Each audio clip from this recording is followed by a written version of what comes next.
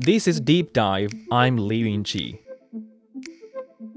Earlier this week, the top spot on China's television viewership was claimed by the final episode of an anti-corruption documentary.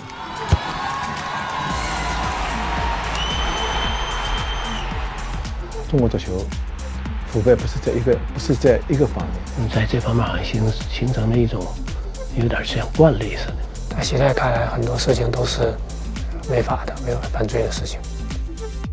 The four-part documentary focuses on China's anti-corruption campaign, with its fourth episode highlighting the corruption case that has implicated many key figures in the football industry, including star athletes, club managers, and top officials in the Chinese Football Association and the General Administration of Sports.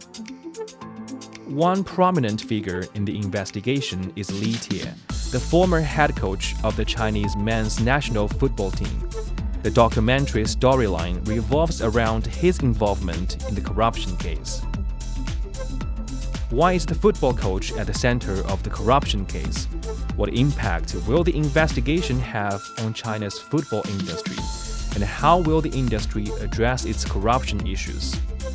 To delve into the implications of this investigation, I spoke with my colleague Ding Heng. This episode is brought to you on Sunday, January the 14th.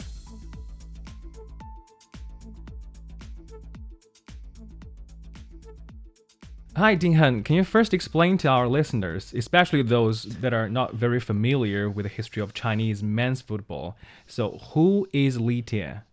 For those who followed Chinese football in the early 2000s, he was one of the highest regarded players among his generation. When he was a teenager, he was sent to Brazil for a 5-year youth training program, and he became the captain of that program's football team. That was a great honor at the time. Even Sun Jihai, who is arguably the highest achieving Chinese football player in overseas leagues so far, failed to get enrolled into that program. Later, Li Tie played for a Chinese club, and then he went to the English Premier League. His golden period in England was the 2002 to 2003 season. Everton had opportunities to clear, when he enjoyed some regular appearances as an Everton midfielder or defender. It came off Li Tie and ran very kindly for Youngberg. In China's national team, his golden period was also roughly between 2000 and 2003. One thing pretty lucky for him is that he appeared in China's all 3 games in the 2002 FIFA World Cup, which was, of course, the only time so far when China's male national team was qualified in the final. Basically, after 2003, he had been suffering from lingering injuries, which very much affected his career as a football player. But after his retirement as a player, he had worked as an assistant to Marcelo Lippi, for example, when Lippi was the head coach of the Guangzhou Evergrande and later the head coach of the Chinese national team. He has also served as the head coach of 2 club teams, and then he became the head coach of the Chinese national team back in January 2020. Now, of course, we know that very appointment was very problematic. Right. So first Brazil and then regular appearances in the English Premier League. So it's quite obvious that Li Tie had a rather successful career as a football player. And that makes people, and also me, wonder that how did he end up being at the center of this corruption case? Yeah. Oh, by the way, first of all, as a player, he was not the type of very skillful or talented type of player. So initially, at the very beginning, in the eyes of many football fans at the time, he didn't appear to have a very promising career. However, he was very hardworking and very, very energetic. Those were his main strengths. Basically, in a game, you could see him keep running around on the soccer pitch entirely from the beginning of the game to the end of the match. We can call him as a marathoner among the soccer players. That was the main reason for his rise to fame later on. But in 1997, in a very key World Cup qualifier game between China and Qatar held in the Chinese city of Dalian, he made a few bad mistakes, leading to fans yelling in that stadium, "Down was Li Tie, replace Li Tie," a slogan like that. So the head coach of the Chinese national team at the time didn't resist that very pressure from the fans. And Li Tie was indeed replaced only some 36 minutes into that very game. We need to keep in mind that at the time he was only 20 years old, and that was a highly watched game in China. So you can imagine the kind of damage or destruction that very experience brought to him mentally, which I guess from a psychological perspective might help explain some of his behaviors later on in his career or in his life. For example, he once said he so much wanted to become the head coach of China's national team. Why? My personal take is that he so much wanted to enjoy or to gain the power associated with that very position as a sort of compensation for that very feeling of getting hurt from the fans when he was a young boy. So this is my explanation from the angle of Li Tie's individuality, but I guess in a bigger picture sense, if you are an insider in an industry really riddled with corruption, then it's very difficult for an insider to keep yourself away from all those, problems. What Li Tie has said himself is that once you achieve success in the wrong way, you then become more and more desperate for more success, and this way then becomes a habit for you, and later on you even develop some kind of reliance on this kind of wrong way. So it's very hard to shake off the bad habits. And the investigation also focused on the corruption of these two football clubs in Hebei and Wuhan. And what did these two clubs and Li Tie get out of the bribing and match fixing? So first of all, with regard to this club in Hebei, we are talking about Li Tie's debut season as the head coach. Previously, he only served as the assistant coach to some of the world-famous coach like Li Pi. He had a so-called miraculous 8 victories out of the final 9 games in that very season, in his debut season. Winning the team promotion to the Chinese Super League in 2015. 我们大体上花费了1400万元。当时 In the final match of that very season alone, the club spent some 14 million yuan bribing opponents, from the coach down to the players. And on the part of Li Tie, he, through his assistant coach, a guy called Zheng Bing, he asked an opponent player to share a 6 million yuan bribe with his key teammates in order to fix that very match. But the irony here is that Li Tie's team actually didn't need that bribery to win that game because their opponent was a much weaker team. And actually, the player who received that very money, a guy named Li Fei, actually kept all those, money for himself because he didn't even bother asking any teammate because Li Tie's team had many advantages over their opponents at the time and would have won that game anyway. Okay. Then with regard to the Wuhan club, it was promoted to the China Super League in a similar manner when Li Tie was serving as that club's head coach back in the year 2018. So Li Tie actually had the aspiration of becoming the head coach of Chinese national men's football team in the early stages of his career. And then he did serve briefly as that head coach.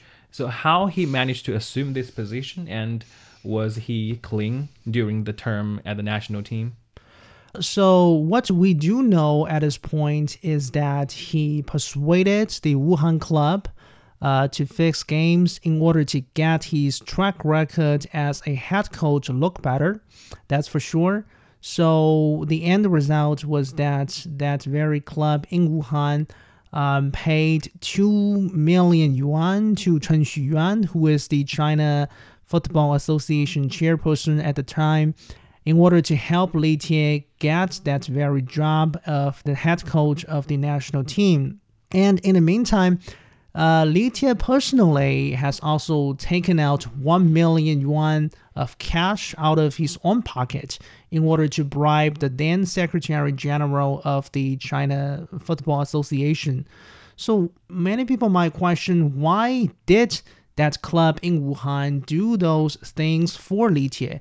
I think it's because if Li Tie was to become the national team head coach, in return, there will be huge potential gains for the club. Basically, after Li Tie got confirmation about his promotion to that very position, he immediately flew to Wuhan the next day to sign a so-called contract worth 60 million yuan with the Wuhan club. 我带哪几个球员进去，可能哪个球员会给你们给上时间。 He then selected 4 players from the club and get them enrolled into the national team. But in reality, according to the president of that particular club, none of those players was good enough, was qualified enough to be entered into the national team. So if you are a veteran, export-oriented soccer fan, then Li Tie's national team name list, including how he arranged, players during the 2022 World Cup qualifiers, all looked very suspicious and very questionable. That was very obvious at the time. Looking back, now we probably have the answer. 我脸是发红的，什么意思呢？我知道我们球员的能力，进不了，一个都进不了。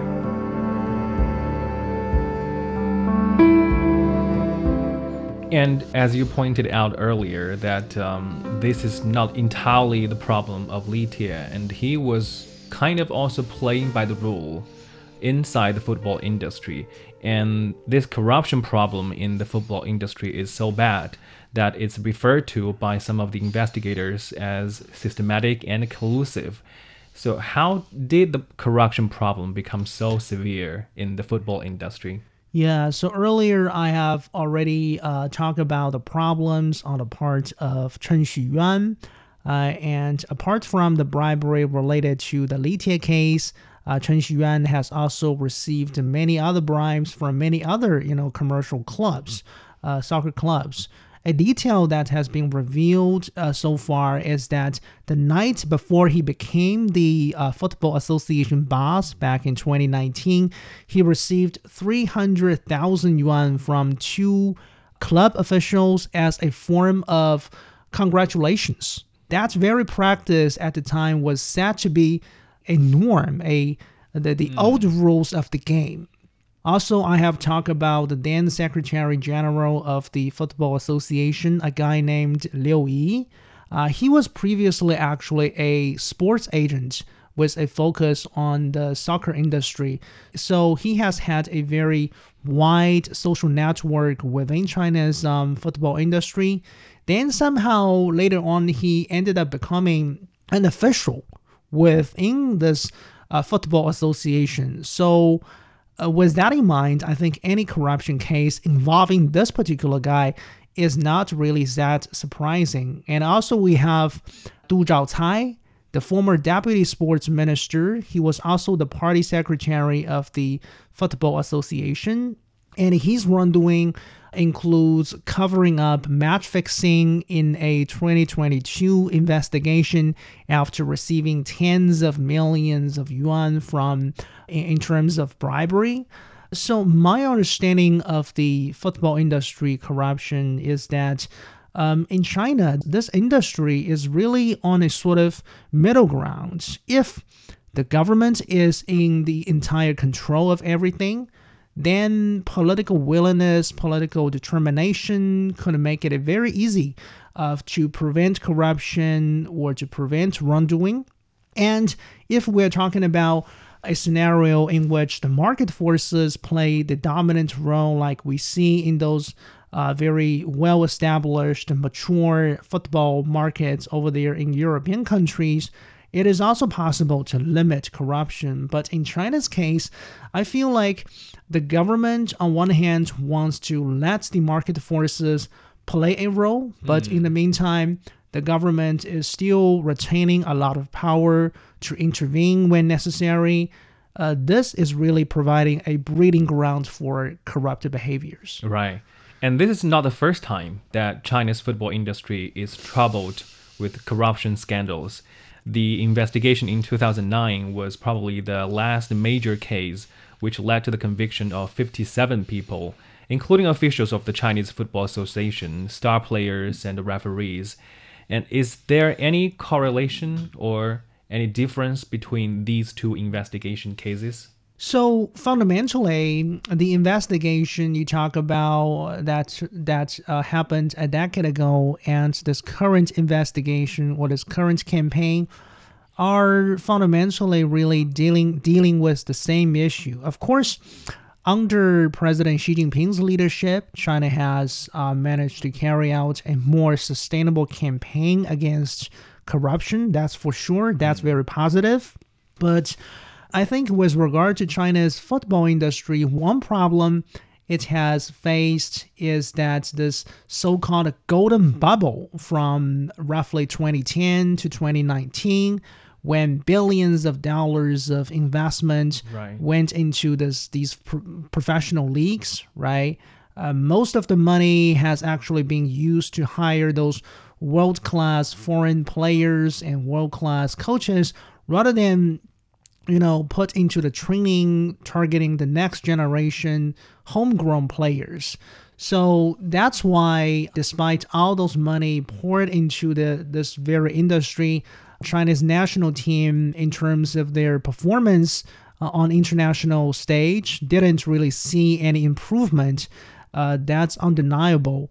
On the other hand, that kind of macro environment in this industry only made bribery, more attractive to football industry association officials, because at a time when there was more cash being circulated in this industry, inevitably there was more money involved in each of those bribe cases.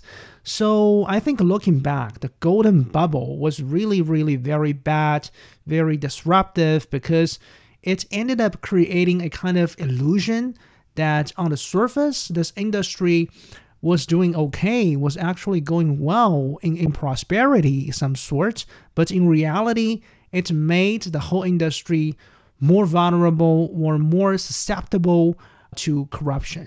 And after that scandal, and apart from this golden bubble that people may feel like this is developing in a healthy way, so following that scandal, the previous one in 2009, was there any restructuring or reforms of the football system to prevent corruption?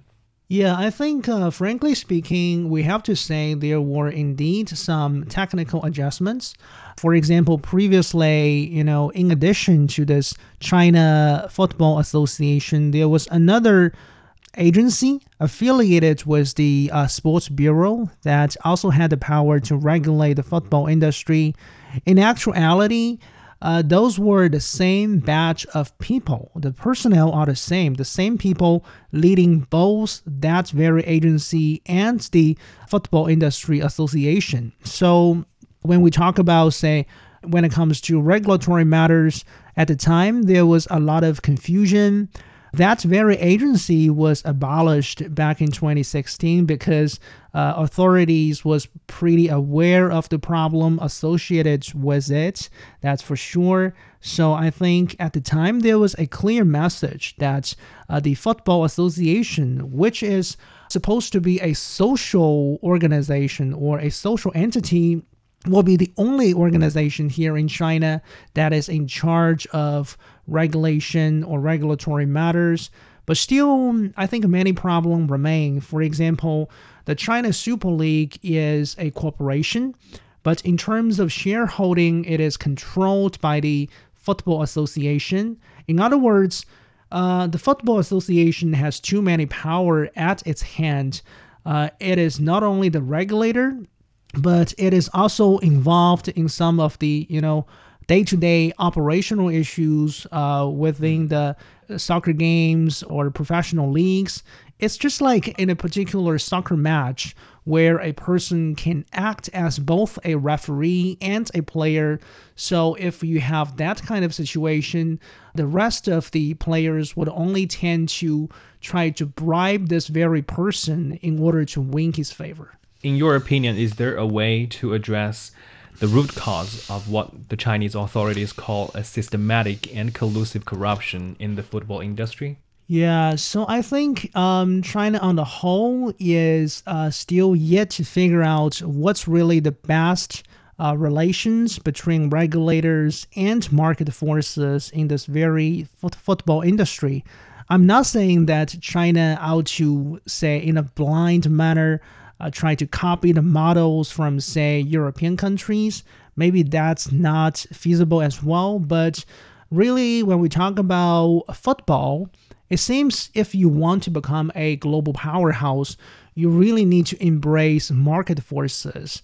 But really, I think on the other hand, during this process of embracing the market, how do you prevent corruption? I think regulators really should focus more on those, macro policy issues, general policy issues, rather than getting too much involved into those day-to-day running of games and sports, especially when commercial elements are involved. That is where money comes in, and the temptation is simply too great for those association officials, right? So I think over the long term, while making sure that anti-corruption momentum should be sustained, that's for sure, I think we also need to have some sort of patience, because really this problem is too entrenched and it really requires a lot of sustained policy support to get it resolved. We can't single out the football industry and say, okay, the problem is all yours. I think in a bigger picture, this is a society issue as well, because more broadly, I think there needs to be a change of mindset on the part of basically everybody. The cultivation or nurturing of this very idea that if you want to get something down, if you want to achieve some degree of success, you don't have to rely on the wrong way. And before we let you go, Ding Heng, the Chinese men's football team has kicked off their campaign at Asia Cup this Saturday. You mentioned patience, right? It's absolutely for sure that it's too early to say that this corruption investigation will have any immediate influence on the Chinese men's national football team. But just looking ahead, will this investigation bring any changes to their performance on the international stage? It's very difficult to try to explain everything.